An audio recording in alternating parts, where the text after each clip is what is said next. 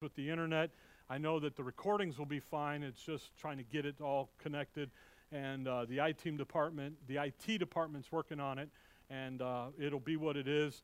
If you think about the Prince, the power of the air, he's at work, and there's some things that kind of happen there and all of that it is what it is and so forth. So in Romans chapter number 12, we've been looking at Paul's love language and how Paul talks about and talks with us about certain things about the one anothering and the walk towards one another. And we've been looking at that. We introduced it. There's handouts back there with some paper clips on them where we kind of grouped them together. We talked about the brotherly love of loving one another, that is more than just a warm, fuzzy, feely relationship, but there's something going on deeper down in the issues of your thinking and how you think about each other. We talked about esteeming one another, and we talked about preferring one another. We're going to talk some about that this morning again. And we talked about that saluting one another with a holy kiss, and it was really more than a physical thing. There's just that issue of being together, being family, and having that kind of a thought process. And now this morning we're going to talk about judging one another and admonishing one another. Great topics to talk about on a Sunday morning, you know. But they are part of the one anotherings. Because when we are in relationships, sometimes things come up. And next week we'll talk about forbearing and forgiving, because that issue of being able to deal with one another is very critical, and it really comes from Romans 12, verse 1 and 2. I beseech you, therefore, brethren, by the mercies of God, that you present your bodies a living sacrifice, holy, acceptable unto God, which is your reasonable service, and be not conformed to this world, but be ye transformed by the renewing of your mind, that ye may prove what is that good and acceptable and perfect will of God. When he says, I beseech you, he's talking about, based on love, based on 11 chapters of doctrine that you're finding out. First of all, you're justified. Here's who you are in Christ. And here's what God's doing today and forming the church, the body of Christ. You're not Israel. You're the church. This is who you are. Based on love, based on understanding all of who you are now, I'm going to ask you to do something. And I want you to take all of that, and I want you to present your bodies. That's this stuff right here, right now. That isn't down in the future, where we get a new body. That's right now, right here in time. And he begins here to make a beseechment. One guy said he's begging. He's not begging. Paul never begs. He's beseeching. Hey, let's talk about the grace motivation. Philemon 8 and Philemon 9, where he talks to Philemon and he says, I beseech you. Look over there. I'm going to get stuck on a rabbit's trail already. We're going to have a wonderful morning. Look at Philemon 8. Philemon 8. Philemon verse 8. Wherefore, though I might be much bold in Christ to enjoin thee that which is convenient, yet for love's sake I rather beseech thee. Being such a one as Paul the aged, and now also a prisoner of Jesus Christ, I beseech thee for my son Onesimus, whom I have begotten in my bonds, and so forth. See that thing in verse 9? Yet for love's sake, I rather what? Beseech you. Philemon, based on your love for me as Paul the aged, as your apostle, I'm asking you to have an attitude of grace, of proper grace thinking, of proper grace motivation toward Onesimus. So when you come back here to Romans 12, that's what he's saying. Hey, look, guys, when you think about who you are in Christ, and when you begin to understand that issue of charity, the value and esteem each other, things, people, the way that God does. How does God love you? He loved you so much, he sent his son to die for you, and then he gave you his life, called eternal life. He didn't just die for you. He says, hey, you're in the family, and I'm going to bless you with all spiritual blessings. I'm going to make you complete. I'm going to give you, I call it front-loaded. You know, you get a new job, you always want to know what the bennies are. What are the benefits? and they tell you up front what the benefits are. That's what God did with the Bible. Hey, here's the benefits, guys. Ephesians 1, Colossians 3. Here you go. Here you are. So now, because you begin to understand that, and you begin to put that into your thinking process, how then are we going to react with each other? Here's the mindset. Here's the thinking that we're to have. That's how God designed man to work. You know, I did this. I'm going to do it again. Here you are. Here you go. There's your spirit. Here's your mind.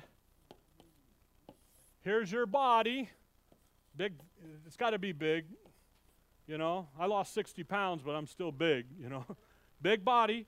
Here's the soul. Maybe this is a little too big. But anyway, this is you. Okay? Here's where your heart is. Here's where your will is. Here's where your emotions sit. Your emotions tell the body, let's go to work. It's time to go. Your body is just simply the vehicle that carries you around. That's it. That's all this body does. Is carry you around from point A to point B. By the way, you know you are an electric vehicle, don't you? You have electrodes work all through you. You know, I'm gas powered. Anyway, you read between the lines on that one, okay? That was you're a hybrid? Okay, all right. Yeah, Joel is more than a hybrid. Okay. So what happened? Here's your conscience. All right? Here's you. This is your inner man, your spirit and your soul. That's what makes up the components of your inner man. You hear God's word. Okay? You take in God's word, it goes into your thinking process, into your vocabulary. It becomes, you read those 3 chapters a day, your vocabulary is altered. It becomes changed. Your heart, with the heart man believes, reaches up and says, you know what? I want what the Word of God says. So the Word comes down now into your soul, and the Spirit will take it. And the Holy Spirit, who is resident in you, begins to work with that word. Your will says, you know what? We're going to do this. Emotions, let's go to work. It's time to go do. And your conscience looks up there, excusing or accusing, and says, wait a second, your activity isn't matching what the will and the heart decided it was going to do. So you get that guilty feeling. Uh-oh. And what is that? That's coming from how you're designed to operate. You take in the sound doctrine and you begin to build into your inner man a foundation of who you are in Christ, of the Lord Jesus Christ. Romans has got 4 foundational points. You put them in there, you begin to build, and then you begin to build things on them, and you begin to build doctrine and truth into you. But you've got this other ear yet, and you got human viewpoint over here, and it comes in. I'll tell you what, if you watch TV, you allow human viewpoint into your mind every millisecond you're watching TV. Unless you're watching me on YouTube, and then it's okay. No, what's going on? Why? Because we looked at that verse in Corinthians about casting down and bringing every thought into the obedience of Christ. Not obedience to Christ, but of Christ. And when you think about that, you watch the news. I don't care what the news is, what channel it is. You read on the internet. You know what you're doing? You're allowing human viewpoint to creep in, and you know what it does?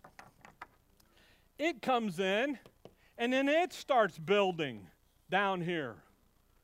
And now we got a conflict brewing. Now we got truth versus the lie. And now we got a conflict. And you know what Paul says? Get rid of that stuff. You need to be thinking this way. And you need to be thinking in this manner. And you're going to take this into any relationship that you're in. Husband and wife, co-worker, boss, local assembly. And that's really where the one anotherings kind of come in, is how we deal with each other within the confines of the local assembly. Come over to chapter 14. Because here's the next set of one anotherings. Back there is a one anothering list where I grouped them together a little easier for the study. But look at 14, Romans 14, verse 13. Let us not therefore judge one another anymore, but judge this rather, that no man put a stumbling block or an occasion to fall in his brother's way. Notice that, judge one another, I love this, anymore. We'll talk about that. Come over to Galatians chapter 5. Let's just get these in our mind as we go along here. Galatians chapter 5. Galatians chapter 5, verse 15. But if ye bite and devour one another, take heed that ye be not consumed one of another. Verse 26. Let us not be desirous of vainglory, provoking one another, envying one another. Titus chapter 3. Real quick, Titus 3 and verse 3. Do you get an idea that some of this one anothering can get kind of bad, kind of sketchy? 3:3. For we ourselves also were sometimes foolish, disobedient, deceived, serving divers lusts and pleasures, living in malice and envying, hateful and hating one another. Now, we'll stop there. Go back to Romans 14, because there's a thought process here with this issue of judging one another, hating one another, provoking one another, and that you got to catch, because it comes from a failure to be thinking in the right line. It comes from thinking in the human viewpoint side of your brain, of your inner man. You all have it. By the way, Paul will say at the judgment seat, there's going to be wood, hay, and stubble. That sits on that side. You want the gold, silver, and the precious stones. That sits on the truth side. You're going to build this in. It's natural. It's part of the equation. But how then do we stop, slow down, slow it down, get off the treadmill, if you will? Well, there is some encouragement here. There is some information here that we need to consider. When we're operating in the proper mindset, 12:1 and 2, transforming ourselves by the renewing of our mind. When we are renewing our minds, that is how you stand against the issue of a judgment and judging one another. And can you imagine biting and devouring one another? Gnashing on them with their teeth? But that's what's happened. Tastes like chicken. Only Joel. That's okay. But if with the improper mindset, you know what we can quickly fall into? Tastes like chicken. We can quickly fall into it. And when we're not operating, functioning in the renewed mindset, then you know what we fall into? This judgment idea. This justifying my actions towards them by biting and hating one another, provoking one another, envying one another. And we begin to fail to operate and to function as who we are in Christ. And I'll be honest with you, the greatest place you see this is in marriage. It really is. In the husband and wife. Again, both believers, both because what happens? I want it my way. No, I want it my way. And then there's a kaboom. And it just comes from really not an action or an activity, just an improper thinking. Look at 14:13. Let us not therefore judge one another anymore. Think about this. Again, we lay the foundation here. We're working in on it. So there's a context here that we need to consider. So go back up to chapter 13 and verse 14. So 13:14, Romans. But put ye on the Lord Jesus Christ, and make no provision for the flesh to fulfill the lust thereof. If you do that, and i.e. renew your thinking, guess what's going to happen? Everything that he's going to now talk about in Romans 14 and into Romans 15 will be a null and void. It'll be a moot point in your life. If you're functioning on the basis of a renewed based on who you are. Put ye on the Lord Jesus Christ and make no provision for the flesh. You stay on the right side of the ledger, stay out of the human viewpoint. You know what's going to happen? When we get into the context of what 14:13 is, you're going to say, that's a piece of cake, man. I got no issue there. I got no problem here with someone who is a weaker, i.e., doesn't understand everything I understand, and I'm not going to go cast aspersions on them. Look at 14:1. Him that is weak, where? In the faith. Receive ye. What am I to do with him that's weak in the faith? I'm to do what with him? Receive him, but not to doubtful disputations. I'm not to look over there and look at that guy and try to just nail him because he doesn't quite know and understand where he and what he should be doing. I'm going to have a different mindset about him. For one believeth that he may eat all things, another who is weak eateth herbs. But look at that. Who believes that he can eat all things? A weaker brother or a stronger brother? A stronger brother. See that? For one believeth that he may eat all things. That's a strong brother. He knows that food isn't an issue today in the program of God. Now, it's an issue in the other program, but it isn't today. He understands that. But notice, another who is weak eateth what? The weaker brother still doesn't quite understand that there's no restrictions here. See? And it's not. It's just based upon a not knowing and not understanding. Let not him, verse 3, that eateth despise him that eateth not. And let not him which eateth not judge him that eateth, for God hath received him. Look, it's a stronger versus weaker thing is the context here.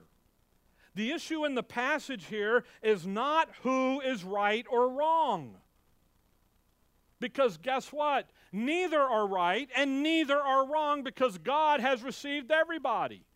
Because who are you? You're in Christ. And where does he receive man today? In Christ, not in their activity. So it isn't an issue of who's right or wrong. Rather, the issue is how we relate to each other when we come up against each other, and especially when not everybody is on the same level doctrinally. We're at different understandings.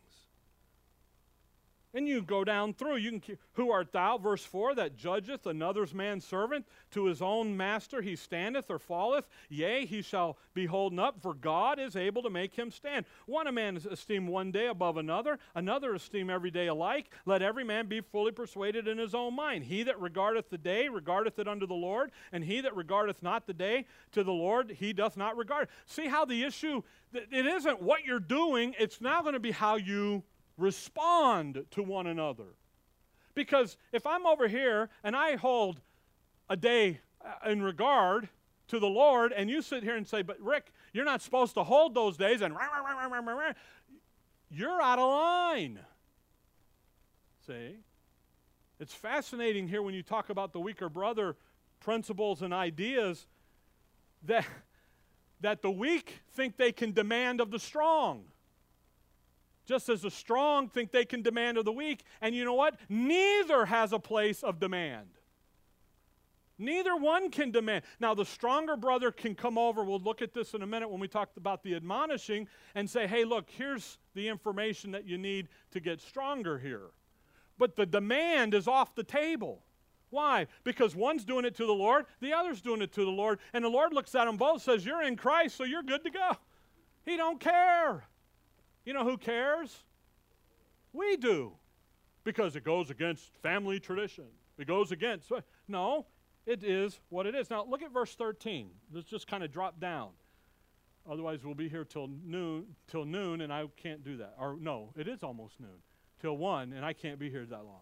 I got an appointment this afternoon. Not really. Whatever. Look at verse 13. Let us not, therefore, judge one another, what? Anymore. Obviously, we can be prone to respond to each other on the basis of human viewpoint, thus leading to a condemnation that should have never been there to begin with. If Paul said let us not judge, therefore judge one another, and left it at that, then okay. But he says what? Anymore. That means it's being done. That means the viewpoint of the human viewpoint is winning the day. Because you're not matching and meeting my expectations. In marriage counseling with the young folks, I always tell them, unexpected, unrealistic expectations are a no-no. That's what Paul's talking about. You're expecting a man or a weaker brother to be where you're at, or a stronger brother to come back to you, and that's a no-no. The viewpoint of renewing, remembering who we are in Christ. The viewpoint of putting on the Lord Jesus Christ. Making no provision for the flesh is where we need to be. That valuing and esteeming the other. You see, the weaker needs to be what? Needs to become the stronger. And the stronger needs to become the stronger. And continue to grow. And to continue to flourish. And the only way to do that is to look over and not have a judgment. Now, watch the rest of the verse. But judge this rather. Now, the word judge, the word judgment means what? Judgment, boom, guilty, okay? But the word judge doesn't mean that. It means discernment. Think about this. Think about it this way. Don't just look at the other and conclude him, condemn him for what they are doing. Follow that? But judge it this way. Think about it this way. That no man put a stumbling block or an occasion to fall in his brother's way. That goes both ways. Whether it's a weaker brother doing it or whether it's a stronger brother doing it. What do we do? We're not to do that. We're to have the value and the esteem the way that God does. We're looking out for the others better than ourselves. Philippians 2. That's why I started there. Somebody asked me, you started with an introduction and you went to the conclusion and now you're doing and I'm just confused. Well, just follow along and I'll confuse you some more. The issue is what are we? We are to have the mind of Christ. We're to have a value and esteem, and we're to look over there and we're to say, how can I help them and not hurt them? How can I esteem them more highly? How can I do this? Well, don't roll in there with guns blazing and blow the guy out of the water, because you know what's going to happen? He ain't going to listen to you. He's going to go, whoop. Battle shades go down, gun turret gets locked and loaded, and then oh yeah, well you're such a big, so you know, and off it goes. No, what do? You come in and you say, hey, here's the idea. Well, I'm ahead of myself in the admonishment thing, but the issue here is don't put a problem in their way. That's a stumbling block. You know that you can cause an offense to someone by trying to have it your way. You can offend. You mean good, but it's that attitude. It's that demeanor of, "Rrr." And people say, you know what, I don't want to listen to that, and then they're over here. But you know what the renewed mind tells us? Who is that person? They're a saint of the Most High God. They are just as blessed as I am. They are just as complete as I am. They just don't know something, and I can help them to that point. Or I can help get them to someone who can help them, because I'm not even there. Whatever it is. And rather, that thing about judgment, let us not therefore judge another any more. Knock it off. You're not operating properly. You, who know better, ought to be functioning. So you think about, I said a minute ago, marriage is the greatest illustration of this. Now, by the way, just FYI, the weaker brother, where would you find a weaker brother? In the local assembly. That's the context of what Paul's dealing with in Romans 14, okay? And in a couple weeks, we're going to go back and I'll show you that, and we'll tie a rag on that bush, okay? But when you think about a weaker person, in a weaker, mentality, you find that in a marriage. Because what do you have? You have roles, don't you? You have the husband. Who is the husband? He is the head of the family. Who is the wife? Peter calls her the weaker vessel. Now, not weaker in that, I tell you what, guys, she can give birth to another human. She ain't weak. That's just, I'm sorry. Man, do this baloney. That woman can produce a child and then birth the thing. I'm like, okay, you win. I'm out. It isn't weak physically. It's weak in a what? In a role that you're playing. It isn't a lesser class citizen. It's in a role that she chose to serve the Lord in. Wives, submit yourselves unto the Lord. Unto your husband, as unto the Lord. You got to get the verse right, okay? See, it's a thought process. It's a thinking thing. So what does the husband do? You're the woman, barefoot, pregnant, staying in the kitchen, doing rah, rah, rah. No! What are you to do, guys? What is her role? Weaker. What is your job as head? Support the weak. Help them out. Grow them. I know more wives who are spiritually more mature than their husbands. Isn't that interesting? Well, now what do we do? Well, you see me later. No, what happens? You're sitting here, you got this role. The husbands, we tend to judge and make judgments. Don't do that anymore. You look at your wife as who she is in Christ. You look at her as putting on the Lord Jesus Christ and making no provision for the flesh and her being in the role that she's playing in. And you support that and you love that and you come up and embrace that. And you don't put a stumbling block in her way. You don't put the problem there. You embrace it and say, how can I help you to be the best wife? Because that's what she chose. She chose you. I had a lady tell me, man, I married a jerk. I go, yeah, you married him. I tried to tell you not to, but you did. So he's yours. You bought him. He belongs to you. She's like, well, I don't want him anymore. I go, it's too bad. You got him. No return policy. So there you go. See? But ladies, guess what? Just as you married him and got him, he got you. And you know what tends to happen on the wife's side? She tries to be the stronger. She tries to be the head. She tries to be the boss.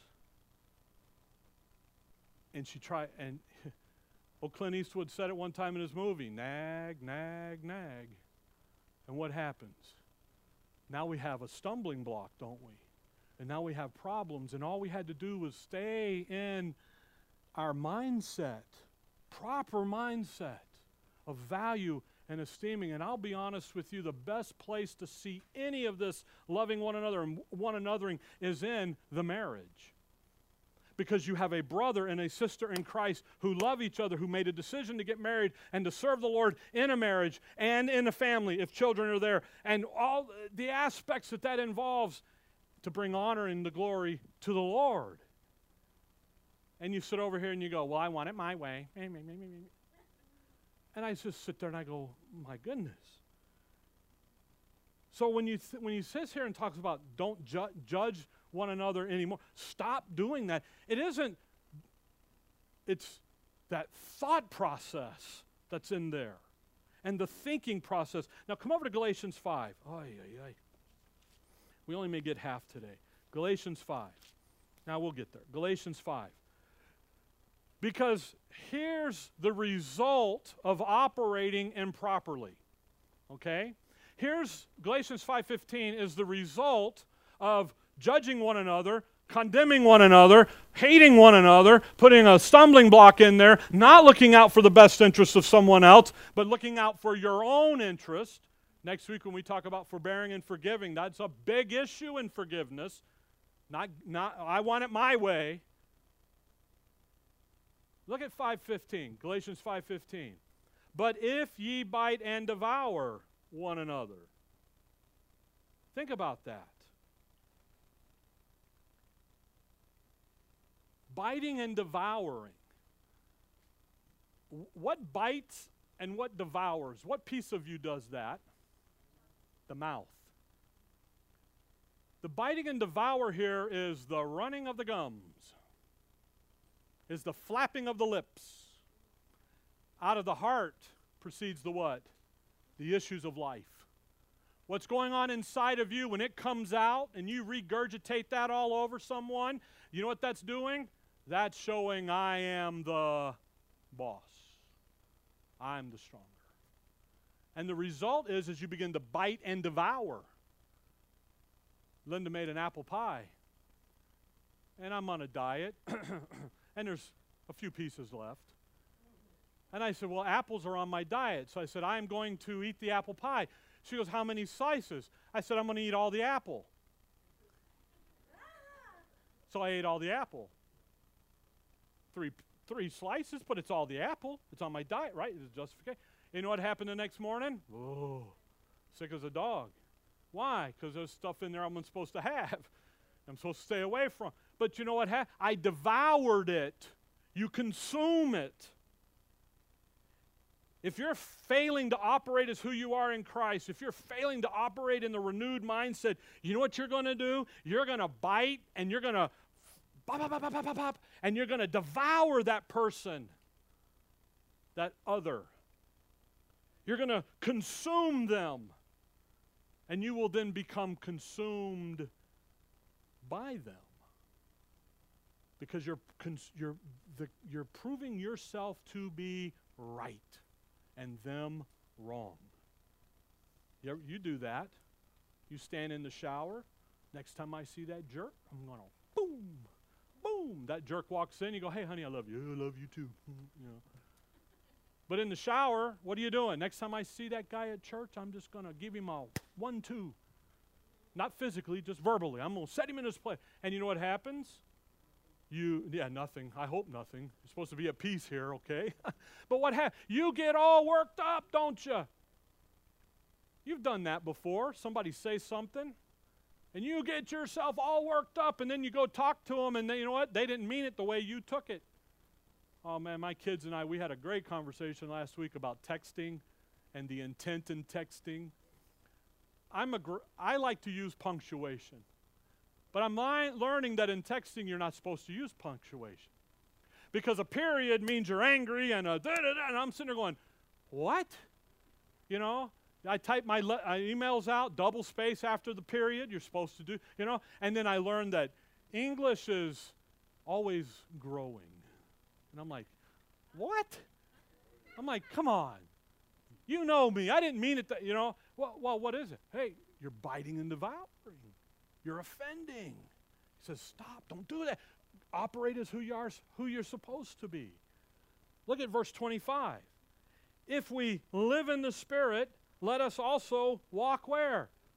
Here we are, guys. We're putting the Word of God in us. We're getting it down in our hearts. We're getting it going. It's moving. We're building. And you know what we do? We go right over here with that person and we deal in human viewpoint. We're going to smack them in the next week. Not figuratively, not literally, just what you're feeling. And what's Paul say? Thanks for playing. You're wrong. You are to live. You're to walk where you live in. Because look at verse 26. Let us not be desirous of vainglory. Boy, isn't that interesting? Philippians 2, remember over there? He said, but in lowliness of mind, let each esteem others better than themselves. Not in vainglory and striving. Because look at what it produces. Provoking one another, envying one another. It produces the wrong attitude, doesn't it? It's just coming from a bad thinking process. Paul's love language says, look, you're to love one another, man. You're to be moving toward them in a manner that is well-pleasing to the Father. Come over to Titus 3. Titus 3. You're to come along there. We are not functioning properly if we're biting and devouring and provoking and envying and judging. And again, that judgment there isn't a case of bad doctrine. It's just a case of of our response to something or someone. Look at Titus 3. Titus 3 is a fantastic chapter. Look at verse 1. Put them in mind to be subject to principalities and powers, to obey magistrates, and to be ready to every good work. How are you doing on that verse? Obeying magistrates, that's talking about obeying the government. It's talking about obeying the rulers over you in the moment. What? To speak evil of no man. Boy, how you doing on that one? Yeah, Ant is right. You see how this stuff sticks you real quick. To be no brawlers. I love that.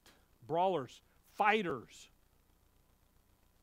I'll fight at the drop of the hat, and I'll drop the hat if needed. But what? Gentle. Showing all meekness unto all men. Hey, there's that brotherly love one to another thing. The mindset we're to have. For we ourselves also, notice, were. Now, Paul's going to describe your life as a sinner. He's going to do that.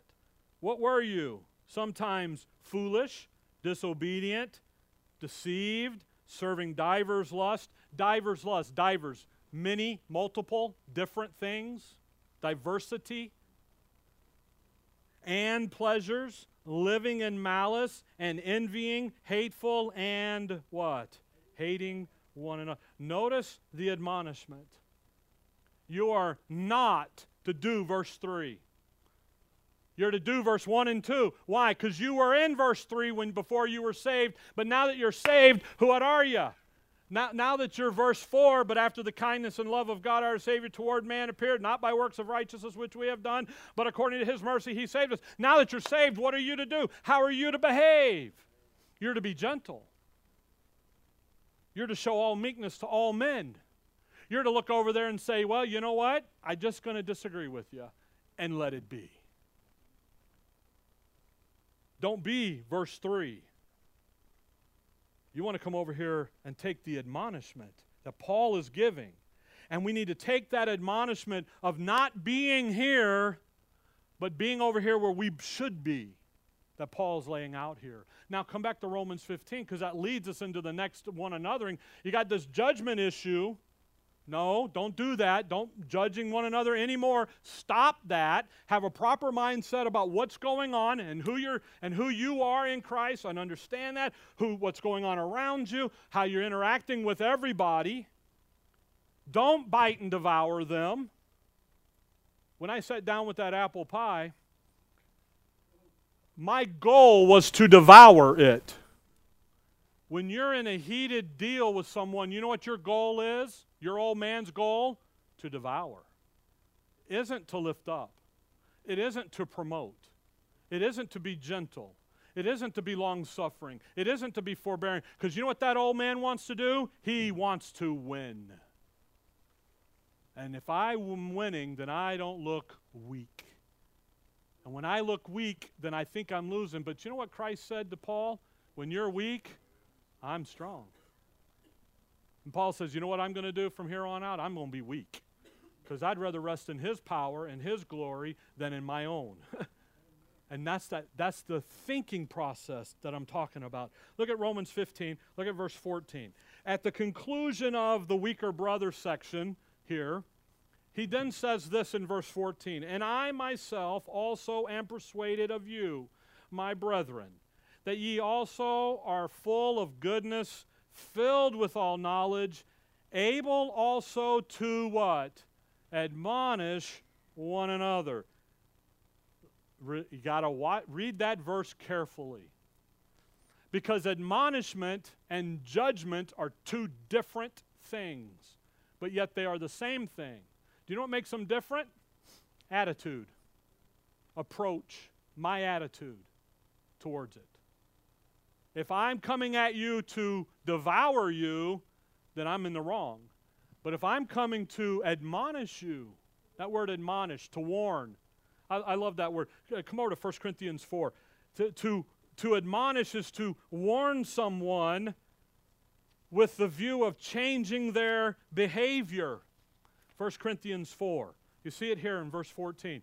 admonishment and admonishing one another. Paul says, I'm confident in you guys there at Rome. I'm confident in you that are learning and established in the doctrine. We're in Romans 15. We're down. We're at the end of that last pillar being laid. I'm confident that you're now able to go and admonish someone else. He didn't say judge them. He says what? Admonish them. Warn them. Hey, if you continue down this road, you've got trouble coming. You need to stop going the way you're going. 1 Corinthians 4:14. Who are the Corinthians? Are they mature saints or are they babes in Christ? Babes in Christ. Are they carnal? Yeah, that's who they are. They're babes, they're carnal, they're just, they got saved, they see it, they believe it, but man, living it, they're living life large. The church at Corinth was a wealthy church. Corinth was a major seaport in Paul's day. Rome used it, and the merchants were full. But look at verse 14. I write not these things to what? What happens when you're judged by somebody? Shame is brought into the equation, whether verbally or just by the inference. Paul says, I'm not writing this book of reproof to you to what? To shame you. But as my beloved sons, to what? I warn you. If you Corinthians continue the way you're going, trouble is on the doorstep. Admonishment. You're to come around and admonish, warn them. But that's an attitude. That's an attitude of proper thinking. Human viewpoint says what? Bite and devour. Nail them. And nail them good because they squirm. God says no. Let's go with the proper viewpoint. Come over to Colossians chapter 3. Paul tells us to admonish one another in only two places. Romans 15 and Colossians 3, where he uses that phrase, I should say, because the word admonished is everywhere. Look at Colossians 3:16. Colossians 3:16. Let the word of Christ dwell in you richly in all wisdom. So if we let the word of Christ do what? Dwell. You know what it is to, where's your dwelling? That's home. You take your shoes off, you hang your coat, you throw your clothes on the floor. The wife goes, would you please pick them up? Or your husband says, would you please pick up your clothes? You keep, well, it's your home. It's where you dwell. He says, you need to let the word of Christ, the sound doctrine, come and be at home in you, in your hearts, in your thinking. But how? In all wisdom. Teaching and what? Admonishing one another. In psalms and hymns and spiritual songs, singing with grace in your hearts to the Lord. There's an admonishment. There's a warning that's going to take place from the word of Christ dwelling in you. There's a thing about bringing in the sound doctrine and having that there, and it begins to help you to then come over and help others. Come over to 2 Thessalonians chapter 3. Just follow this, 2 Thessalonians 3. Actually, 2 Thessalonians 3:15. When I said a minute ago about the difference between admonishment and judgment, the verse I was thinking about was this verse.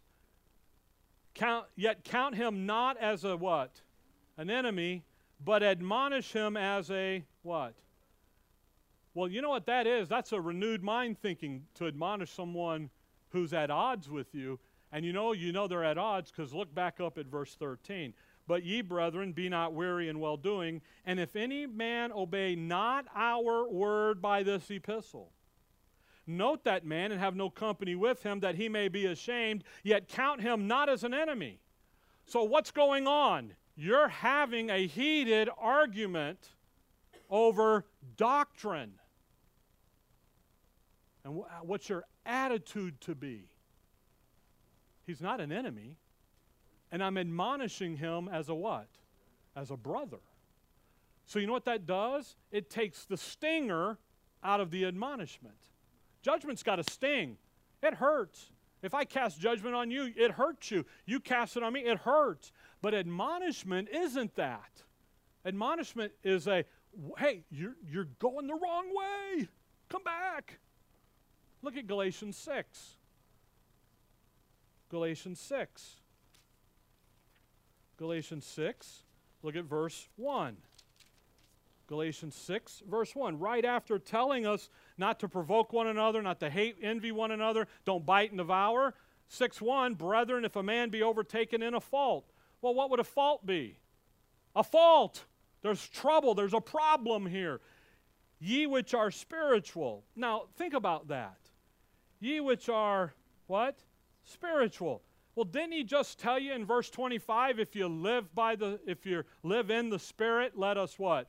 Walk in the Spirit. The Spirit is obeying the sound doctrine and functioning in that renewed mind and who you are. If you're there, then what are you to do? Restore such a one in the spirit of meekness. Restore, admonish. Bring about a restoration of the person who's overtaken in the fault. But notice the warning by Paul to you doing that. Considering thyself, lest thou also be tempted. Oh, you better be careful. It's not something to just go rolling into because I'm right and they're wrong. Again, it's the attitude with it. It's the motivation behind it. We're to be careful. Because, maybe one day the shoe might be on the other foot. And what are you going to want? The old saying, the golden rule, do it unto the others before they do it to you. Oh, no, it's not. That's not the golden rule. What is it? Do unto others what you would want them to do to you. He's not talking about that. He's talking about, hey, you better be careful lest you're what? Tempted. Because what happens? You got to think about this. I used to like NASCAR. I still do, but I have to tell myself I used to because of the politics, okay? I heard that, that's right. So here we are talking about NASCAR. I'm not going to go because of ABC, whatever. Boom. And then all of a sudden we're talking about it, and I get worked up to the next thing you know what? I'm at NASCAR because I'm going to prove Joel wrong that it is there, and it's wrong. Now I'm overtaken in the fault. Because what did I do? I entertained it. You come in and you admonish it. You come in and you deal. You would want to be dealt with graciously. So how about that being on the other foot? Do the same thing. Come over to 1 Thessalonians 5. When you think about judging and you think about admonishment, we tend to pull back on these topics. Paul doesn't. He says the standard, Romans 16, is the doctrine that you've understood, the doctrine that I gave you. That thing in 2 Thessalonians is his epistle. There's the standard, the sound doctrine. And if you're not matching the sound doctrine, you know what you're to do? You're to mark, you're to avoid, you're to pay attention to, you're to have a conversation with, whatever fits your personality. Because you're not to be, again, you're not to be in opposition to the doctrine.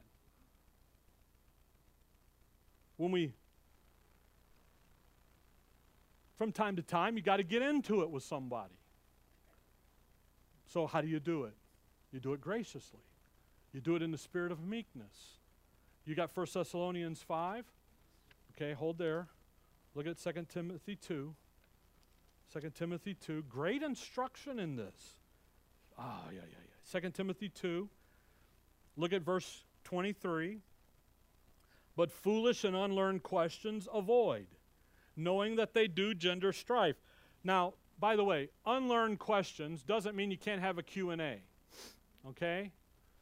The unlearned there is those that are not rightly dividing the word of truth. So if you've got questions, ask. I'll get you some help, okay? But unlearned, if you think about 2 Peter 3:16, talking about Paul's epistle, and they're unlearned and they wrest the scripture to their own destruction, that's what he's talking about, okay? And the servant of the Lord, verse 24, must not what? If you're not going to strive, then that means you're checking your barometer as you go, aren't you? You better be. But be gentle. The opposite of striving is being gentle unto all men. Apt to teach, patient in meekness, instructing those that oppose themselves. What are you doing? You're admonishing them. You're coming along and saying, look, that activity is producing this, and here are the verses. 1 Thessalonians 5. Where this is predominantly done is in the local assembly. 1 Thessalonians 5, look at verse 12. And this is critical, because what tends to happen is we tend to get on Facebook, and we tend to get on Instagram or social media or text or Twitter, and the next thing you know, you're duking it out with some guy, you hope it's a guy or a person, in some other part of the world, and you're yelling at them, and you know what? It ain't your job to do that. Yeah. Because look at 1 Thessalonians 5:12.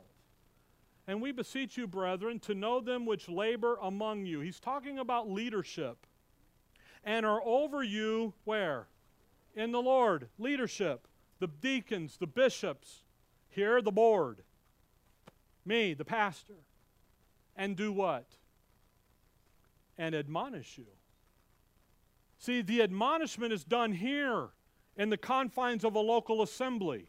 Galatians 6:1 is done in the confines of the local assembly. Now watch verse 13, because look at that first word.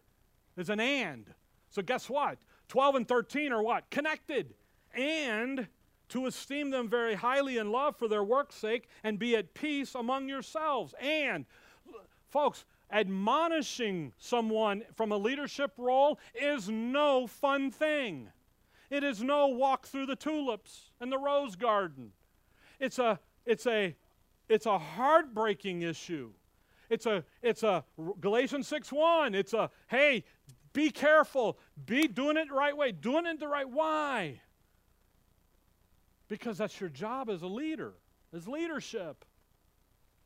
That's why he says, verse 13, and to do what? Esteem them very highly for their works. Why? Because they're taking on the dirty stuff that nobody wants to deal with.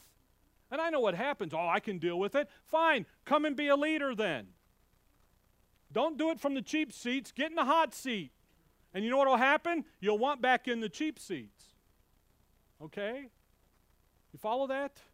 So the issue of admonishment is right here. But it also comes within you, because you see things and step in and do, and that's fine. I'm not all-knowing. I think I am, but I'm not. So here you are. Now, one more passage and we'll be done, I promise. 1 Corinthians 11.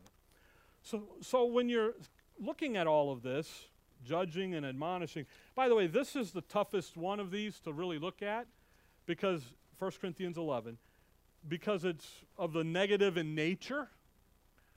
But I just want to show you something that Paul says to you. You, member of the church, the body of Christ. Paul lays out some clear instructions here in 1 Corinthians 11. He's just gone through the whole thing about doing the Lord's table, the communion, religion calls it, and so forth. And he gets down to the end, in verse 31. He says, for if we would judge, what? Ourselves, we should not be judged. But when we are judged, we are chastened of the Lord, that we should not be condemned with the world. Paul, in those two verses, lays out the three areas and the three ways, the three manners that judgment comes in your life. The first one, verse 31, is you judge yourself. You look over there, you take your activity. Does my activity match the sound doctrine? Nope. Then guess what I'm going to adjust? I'm going to adjust my activity to match the doctrine. Follow that? That's easy, okay? That's the idea. I'm going to move my behavior and put it in line with the sound doctrine. I'm going to do it myself. If you look at verse 28, he says, but let a man examine, well, who? Himself. That's the issue. That's number one. That's the first thing to be done. Second thing is in verse 32, but we are what? Judged. That's others. That's Galatians 6:1. That's 1 Thessalonians 5. When the brethren see something going on and then come to you in the spirit of meekness and gentleness and long-suffering and begin to, hey, here's the verses and let's work through this to a successful conclusion. You follow that? But then there's the third one, and that is that we should not be condemned with the world. There's a condemnation that can follow when number one and number two aren't successful. Okay? Scratch your head on that. You follow that?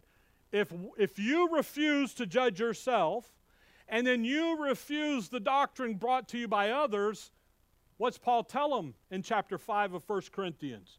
You go take that guy, turn him over to Satan for the destruction of the flesh. You remove him from the assembly life. That's the idea. If we fail in number one and number two, then there is a condemnation.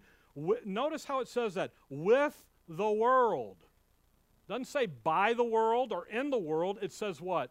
With the world. That's heavy. That isn't just kick them out. That is turn them over for the destruction of the flesh. Let Satan have them. Who runs the world? Satan does. Let them go. Yeah, but Rick, they're a brother in Christ. Yeah, but they're not following the sound doctrine. Move them. Because what happens? A little leaven will do what? Get the whole lump. And we don't do that. That's why the issue of church discipline sits within a local assembly, because that isn't something to tread in lightly. It's a heavy thing. And it's something to be done with a lot of thought and prayer and heartache. The condemnation of the world, by the way, if you read Galatians 6, verse 7 and 8, you reap what you sow. The law of the harvest. That's it. By the way, the chastening of the Lord there, at time's up. 2 Timothy 3, verse 16 and 17. For all Scripture is given by inspiration of God and is profitable for doctrine. For what? Reproof, for correction, for instruction in righteousness. The Word of God, today in the age of grace, God is not going to bend you over His knee like a disobedient child and spank you physically. He's going to use the Word of God, Galatians 6, 1 Thessalonians 5, and other passages to do what? To come in and to correct you, chasten, correction, and move you. So don't let someone tell you, God's going to correct you by getting you. No, He works through the Word. Okay? So judging one another, don't do it. But admonishing one another is on the table. You're not reacting to, your reaction to it is the issue. And folks, I'll be honest with you, if we are walking and living in the Spirit and we're taking that issue of charity, maturity, bringing that into the details of our life, and we're looking, think about charity, looking for the best in people. We will not overlook the wrong, but we'll be able to deal with the wrong appropriately and correctly. And you know what that'll do? That'll do what 2 Thessalonians 5 says that ought to be in a local assembly, and that is, let us be at peace with one another. Let there be peace among yourselves, the verse says. And that's really what we're after. No matter what the relationship is, doesn't matter. Friends, best friends, neighbors, husbands and wife, mom and dad with kids. By the way, the kids are what? Kids, your mom and dad, you tell them what to do, not the other way around. My dad used to say to me all the time, children, do not make demand on grown-ups. I'm like, oh, okay. First time I ever did it, I got wax, I got a flat spot in the back of my head still. Don't do that. Live at peace amongst you. How do I do that? I take the Word of God in. I cancel out the human viewpoint the best I can. I live life in that truth side of the equation. And I let truth be the dictator of what and how I'm going to interact with each other.